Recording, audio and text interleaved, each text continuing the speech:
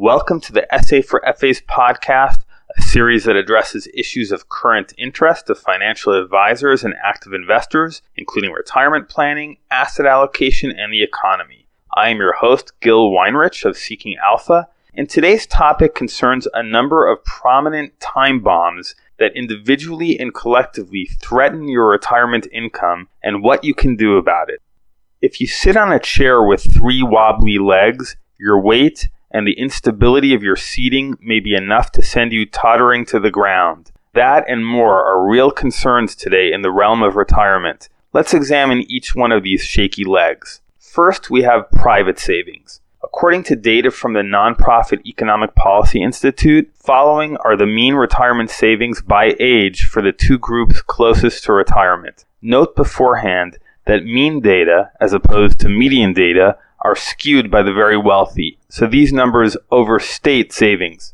According to EPI, 50 to 55-year-olds have saved $125,000 on average, whereas 56 to 61-year-olds on the cusp of retirement have saved close to $164,000. Over an average 22-year retirement and with investment growth of 2%, our 61-year-old couple could buy themselves $767 of monthly annual income. But recall that the actual figures should be lower if we had better median data, and that some people end up with 30-year retirements, which in this case would reduce the couple's income to about $600 a month. If just one spouse required a dental crown 1 month, they'd have to dig into their Social Security income. If these numbers sound high to you, because we often see lower figures in the media, then note that they include workplace-based retirement plans such as 401ks. That brings us to the second tottering leg of our chair. Employer-based plans are in tatters. Defined benefit pensions, that is traditional pensions, are basically irrelevant today, something like 4% of the workforce. But they still have relevance to taxpayers because the government still offers them and because private employer plans are backed by the Pension Benefit Guaranty Corporation. And yet, according to Bloomberg data, 186 of the 200 largest corporations, folks, these are the most solid private retirement benefits, have underfunded these plans to the tune of $382 billion. Taxpayers may notice that deficit in the next crisis.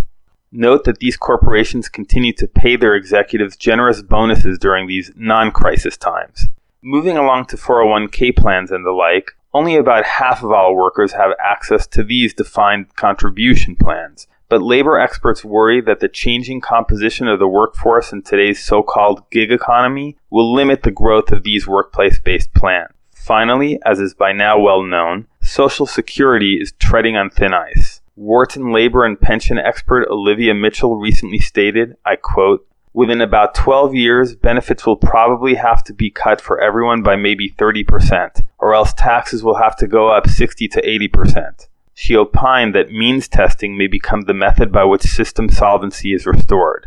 The retirement time bombs I mentioned suggest that most Americans will be relying on an unreliable Social Security, that workplace plans are not sufficiently widespread or well-funded, and that individual savings are inadequate. While none of these avenues is promising, I told you at the top I'd offer some ideas. My key suggestion: work on the leg over which you have most control, namely your own private savings. Here is specifically what you can control to help secure your retirement.